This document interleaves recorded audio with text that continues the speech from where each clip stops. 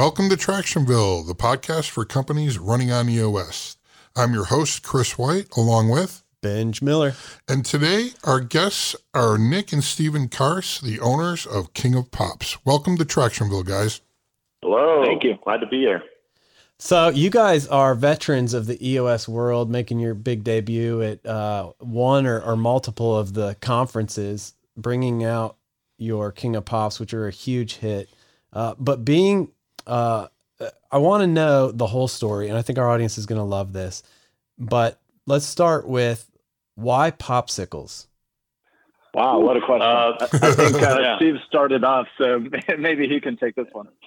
Yeah, so it could be a lot of different lengths, but our oldest brother, I'm the youngest of three. Nick is middle brother. We have one older brother who was is an anthropologist still.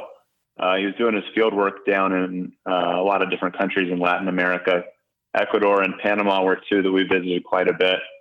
And he kept introducing us on trips down there. We'd kind of go to crash on his couch or whatever, the cheapest, best vacation option.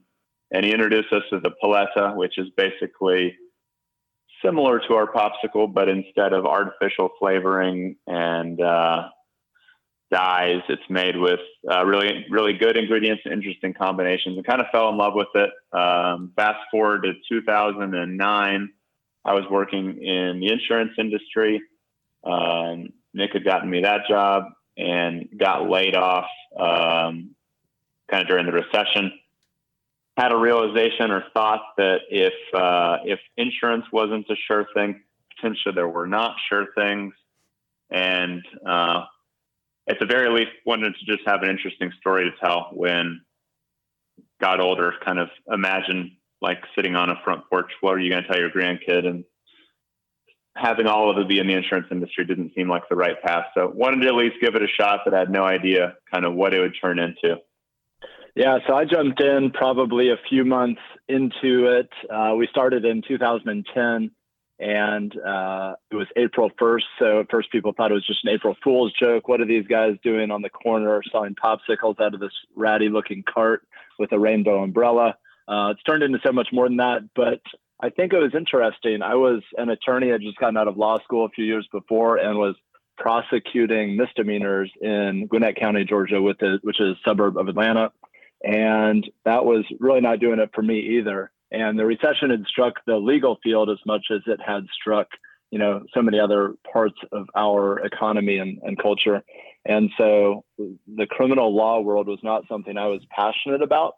And I think being able to work for myself and do something, obviously with my brother, who I was close to, would be amazing. And the popsicle or the paleta was just kind of a vehicle to do that. It was the confluence of, food trucks and street food and local food and, makers and all of those kinds of things coming together. And it seemed like an accessible thing that we could start kind of cheap and be connected to. And it didn't take super heavy duty skills or education to get going with it. So took it and ran, and here we are. So, Nick, I want to back up a little bit. You go to undergrad, you go to law school, you're 2 years into a budding career after dedicating all that hard work. So not uncommon, right? I mean, my father went to college for one thing and never did it, right? But was it a hard decision, or just did you feel it after 2 years, like in your bones? You're like, you know what? I don't know what I'm going to do, but it's not going to be this. Yeah, I would say it's closer to the latter. I knew that it wasn't going to be criminal law. I still have a fondness for law overall, and really enjoy reading Supreme Court cases or hearing about them or whatever.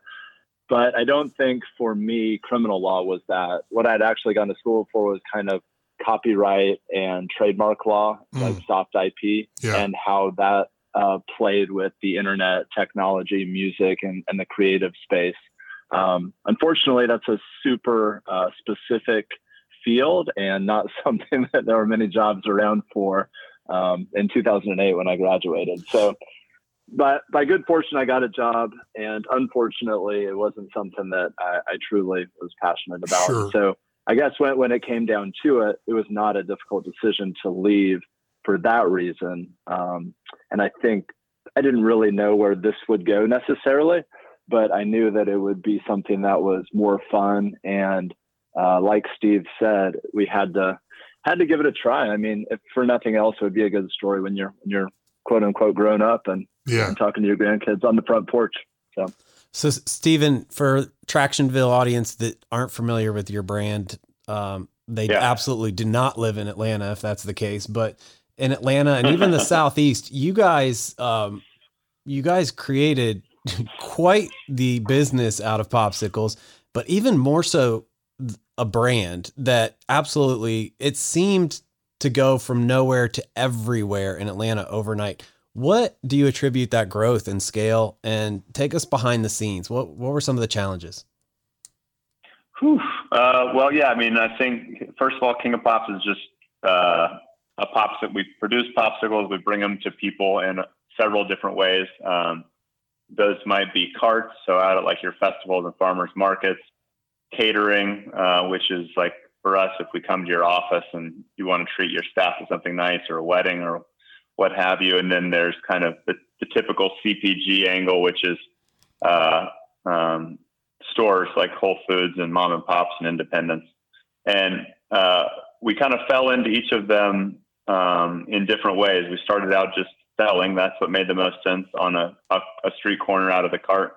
That's what we'd seen before. And then when people asked us to do things, we were like, people will pay us to do that. That's interesting.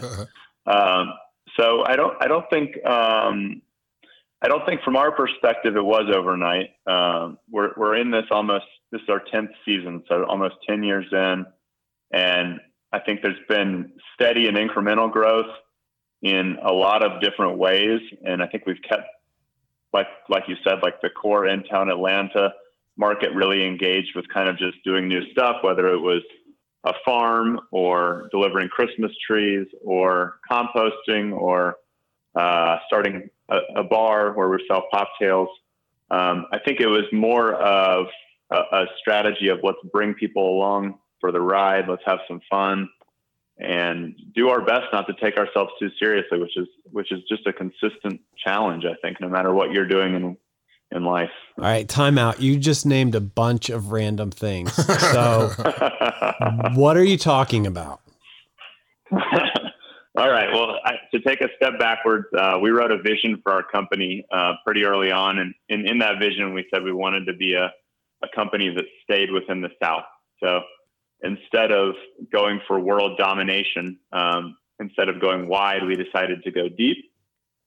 And in order to do that, for us, that meant connecting with people around popsicles, but then also lots of different ways. So every year there's this darn season called winter that always sneaks up on us. And although it doesn't seem like it this year, the temperature drops and people are less interested in pops. So one of our first businesses was, after King of Pops, was Tree Elves, which is basically Christmas tree delivery in elf outfits, and then we pick up the tree afterwards. It was just the best idea. We had to utilize our staff, which were really customer friendly pop slingers. We imagined they'd be happy elves as well. And then also our fleet of trucks that could kind of fit a handful of Christmas trees in the back. So each step of the way, each winter or every year or two, we usually add one thing to the mix that we're doing, and all revolve around the King of Pops solar system, but not always the most direct connection, as you kind of could guess with Christmas trees, for example. Yeah. So how do you make sure that they fit with a VTO? Like, what does your VTO give you that allows you the litmus test on what fits and what doesn't? Great question. Nick, why don't you take that one? Yeah. So I think our VTO is important because we pretty early on started working with an implementer and went through the whole process of defining who we were as a company, both from a core values standpoint, a purpose standpoint, and then how that rolls up. And so we've had iterations over the years of one VTO and several VTOs. And right now what we're doing, we're running our entire family of businesses as one. And so instead of running it as a portfolio company where we have someone who's heading the Tree Elves business, the Pops business, the distribution business, et cetera, we have it organized into departments such as marketing, finance, operations, et cetera. So we've gone back and forth on that, but we think it makes sense for who we are and the way we want our employees to interact with each other. And I guess to answer your question more specifically about whether it fits in the litmus test of our specific VTO, one thing that we are very focused on is having employees that both love to work with us and are building the culture of King of Pops consistently. And potentially the way to work with employees the best is to give them opportunities to express themselves, whether it's through just ideas within their current roles or just brand new ideas. So a lot of the things we've started in the marketing and event realm, especially, but also in some other businesses, are just ideas that come from our employees. And so our King of Pops Yoga, which we've been doing publicly, I guess, for a few years and attracts hundreds of people each week, started out with one of our employees who is a yoga instructor wanting to do it for our core group of employees, and that eventually blew up. So I don't know how to answer your question other than we do things that feel right in our gut that kind of fit into the culture of King of Pops rather than an exact line of business. We know that we have to be a year-round company to be a sustainable company, and the business always needs to come first in that way, because if we don't have a business, we can't do all of the culture building and the community building and the give backs that we like to be a part of. So we have become much more, I guess, sophisticated or detail oriented around those types of things than we were at the beginning. I think at the beginning, we thought a good day, week, month, season, et cetera, was if we had more cash in the account at the end of the period than we did at the beginning of the period.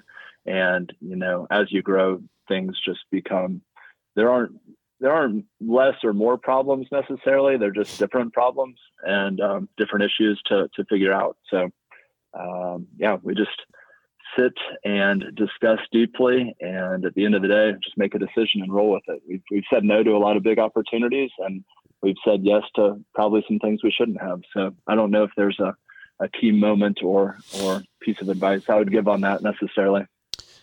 Yeah, I mean, in straight Tractionville, Traction answers, our purpose is consistent across the companies to create unexpected moments of happiness. And then we don't know if this fits the book exactly, but we have a different niche for each sure. kind of entity. It's perfect. Perfectly fine. I've got clients that have that. And in addition to that, when you define your target market, it might be slightly different for each brand, which you can put right into your VTO, and then you go into the marketing strategy, and your uniques might be a little different. So, all EOS stuff for sure. All right. When we get back in a second, we're going to talk to Nick and Steven about the delicacies of being brothers in the VI seats. But first, a word from our sponsor. Traction Tools, the first officially licensed software for EOS. Much more than a meeting agenda, it is a powerful tool to help entrepreneurial companies streamline the 6 key components of their businesses and get the most out of EOS right out of the gate. Try it free for 30 days by visiting mytractiontools.com. All right, guys, and I'm kicking this to you, Nick. You guys have actually had a different path, bouncing back and forth between the VI seats, the visionary and the integrator seats. Talk about that as brothers, but then also as trying to find that right fit for you in the organization and with each other. Sure, would love to. So when we started, and I started, it was Steven's business and his idea, and I was helping out. And, everything was all in on making as many popsicles and selling them as we could. So I don't think there was much time to really think about our roles at that point. And as we continued to grow, get more sophisticated, had more employees with different roles, we did realize that both we had to give some of our accountabilities away, and also we had to manage said employees in some kind of fashion that was understandable. And so that kind of got us thinking about business structure and how to set up an actual company that is sustainable and long lasting. And I'm not actually sure how Stephen came across Traction for the first time, or how you read it. Steve, you want to kick it? Yeah. I mean, I can remember, I don't know, some algorithm, I guess, in Audible. I was just aggressively reading business books, and that one came across. I don't even think it was a recommendation. And I can remember it might have actually been driving to a quarterly, just blood pressure increasing in a positive way and getting really excited and feeling like it was such a valuable and important time to read it. And sometimes when you're by yourself and there's no one that can really kick you off target, you think everything's just going to be snap your fingers and all of a sudden you've got something. But it all just seemed to make a lot of sense. And I knew that we needed a little bit of direction. And it seemed like specific enough, but also flexible enough to fit kind of what we were excited about. That's kind of how we landed on it. Right. So very random indeed, but put us on a great path towards where we are. I mean, today's technology to get there is pretty interesting. But the way we started was just that. I guess Stephen had read it, presented it to our then leadership team, and said, let's try this thing out. So I think we chose just a few of the tools to start with. I know level 10 meetings and rocks, and potentially the quarterly review or quarterly conversation cycle, scorecard. But other than that, I would say we were still pretty loose on the overall organization. And so that probably lasted for about a year, where we were running our own self-implemented version of EOS. And it was, I don't even know if at that point we had a true accountability chart, or we're just both kind of doing everything. But I think I've always naturally tended to be more in the integrator seat, I guess, probably just operationally minded. And Stephen is generally more brand and culture and people, higher emotional intelligence, and always thinking about the next big thing, whether it is implementing something like Traction or any other business idea, or just where we can sell more pops, or how we can connect to our communities better. So I think that was the natural feeling, the natural order of things. And then we started implementing with a coach, like I said, about a year, I would say, after self-implementing. And that's when we kind of did a rewind or unwound kind of what we had done, and took a step back to look at it, where we started to develop the VTO, the accountability chart, and dive into a little bit more of that structure. I think at that point, I was the integrator and Stephen was the visionary, based on just where we thought our roles were. But in our level 10 meetings, I think Stephen had been leading them up to that point. And so when I began leading them, there was probably a lack of confidence. There was still some need for all decisions to have been talked about and on the same page beforehand, which is nearly impossible, I think, to do outside of that. And then also it was just not knowing the ultimate direction. And so I think I ran that meeting as the integrator for maybe 6 months or a year, switched back off where I became the visionary because I was having ideas too. And Steve ran the meeting for a while. It was kind of whoever was in the level 10 leader seat was the integrator in our minds, because they were the ultimate decision maker for the direction of the company.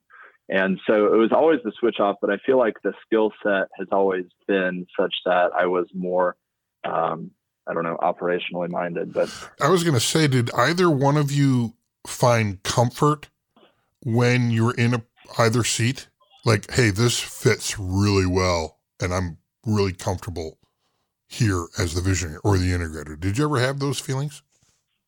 In my opinion, we've always, or both of us have felt uncomfortable in the visionary seat because we're both doers and want to get things knocked out, and feeling like you aren't, I don't know, having direct impact on an operational daily basis was difficult. I know for me, and I don't know for Steve if you felt the same way.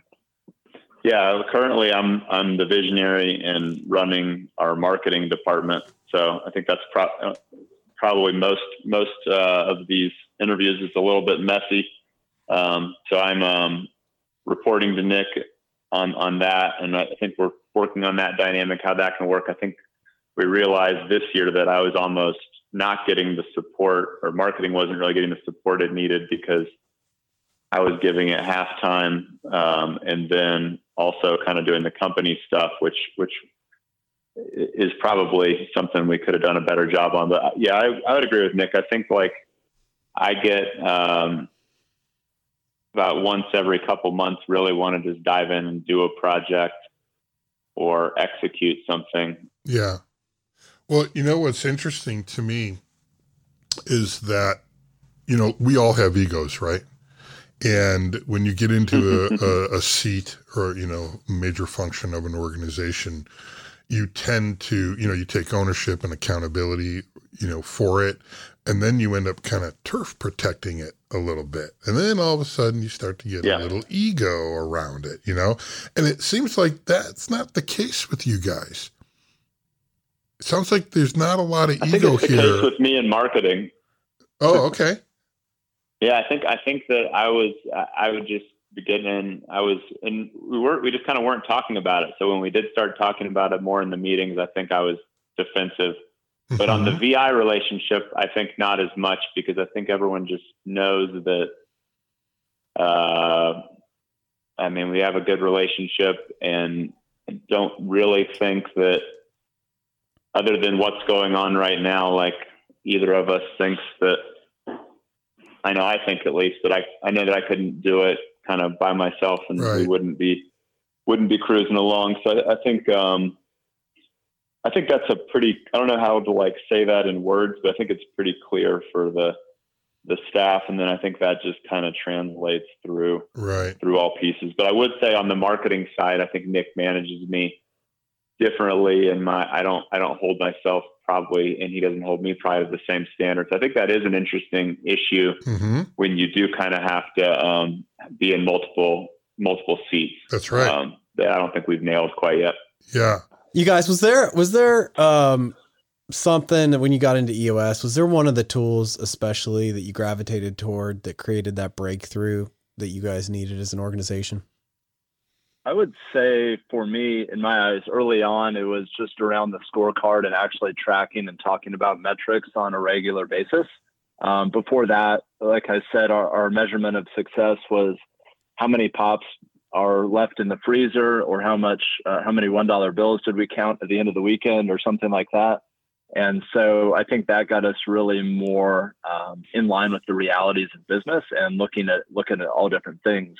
And our business has kind of been on a roller coaster over the years of sorts. We've gone for top line sales, and that we've done that at like all costs, which has influenced profitability in a negative way. And then we've done the opposite too, where we've been really tight and influenced profitability the other way. So I think the scorecard for me has been a really big one, and that's really advanced over the years, and now even has some forward-looking forecasting components to it, which has been helpful as well.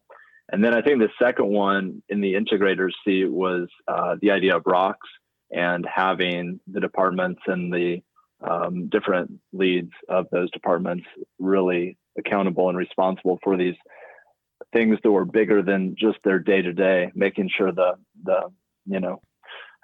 sausage is being made, so to speak, and making sure to move the company forward in a bigger way. But those would be my two, I think. Simple. Yeah, mine would be just quickly People Analyzer. And I think the specific piece that was hard or eye-opening for me was on the right person, right seat, and the GWC. So like someone could be a great person and not in the right seat. that was a big breakthrough for me. Just as a person that generally likes people. And then GWC just is a really simple way to just think through what sometimes can seem so complicated. Yeah, that's great. Well, listen, I can't believe the time has flown by here. So guys, what we like to do is we like to end with a couple questions, and you can both answer it. One of you can answer it, or you can each take one. The first one is, it's 4:55 on a Friday afternoon, and you guys are sitting together in the office, and when you look back on the week, how do you know if you had a good week? Well, our Friday afternoons generally like to involve sales beers, is what we call them. And if we are having a sales beer, we know it was a pretty good week. Okay. And the way that comes about, I would say generally is if we have positive attitudes all around, people are not overly anxious for the weekend. And then also something that I've been doing recently is the Ivy Lee method. So I read a book called Atomic Habits by James Clear, and that helped me really think more about how to structure my own days, weeks, and time in general. And basically, if I've done my Ivy Lee tasks for each day, then I feel like I've actually accomplished something. I know that working the hours, I'm always doing something and feel accomplished, but that, seeing it in front of you in black and white is really helpful for me. So I think those two things. I was just going to say on Saturday and Sunday are our biggest days. So we're also we would be looking back, on Monday, we kind of know a lot about our retail sales. Sure. So there's a different cadence throughout the company, whereas the production people are wrapping up and the operations people are they're about to go into war or battle. I hate to use those analogies. I couldn't think of anything else. It's about to get crazy for them. But yeah, I think it's been great. And Nick and I didn't have this for our first 5, 6, 7 years, maybe of going home for the weekend. In general, before that, it was where are we going to? What concert are we going to go to sell pops? Da, da, da. I think Nick's right. I think there's just a sense of looking back at stuff. And if people are in a good mood, I think it is pretty telling and a fun place to be for sure. Sure. Yeah. When you see just a high level of morale, that's a great indicator of a lot of things. Yeah. Well, guys, the second question is, if you were giving a keynote to the Tractionville audience and you had 1 minute to wrap up, what's the message you would share with the community? I think my message would be specifically for the Tractionville folks is that you read the book and you learn from the people and you have your coach and things seem so simple. And then when you apply them to your world and your life, they seem kind of messy and you want to think about what's different? Why is it like this? So I think the reality most people I've talked to is it's generally a little bit messy and it's just a path towards something that really never ends. And if you're not enjoying that messy path forward, then you're probably going to wake up one day and it wouldn't matter if you're doing EOS or anything else, the way you're running your business, you'll kind of lost. So just realizing that it's not it's never as clear as it is written in a book. But it is something that is really directionally helpful and don't be too hard on yourself. Nice. Where can our audience find out more about King of Pops? The best place to find out about King of Pops is on Instagram, just King of Pops, or if you want to have us out to an event, whether we're selling or you want to treat somebody, go to kingofpops.com. Perfect. Thanks, guys. Tractionville, thanks for listening. If you're enjoying this podcast, would you rate us, subscribe, and as always, share with a friend? We would love to also hear your ideas. You can share them with us at tractionvillepodcast.com. And we release an episode every Tuesday, so we'll see you next week for Tractionville Tuesday.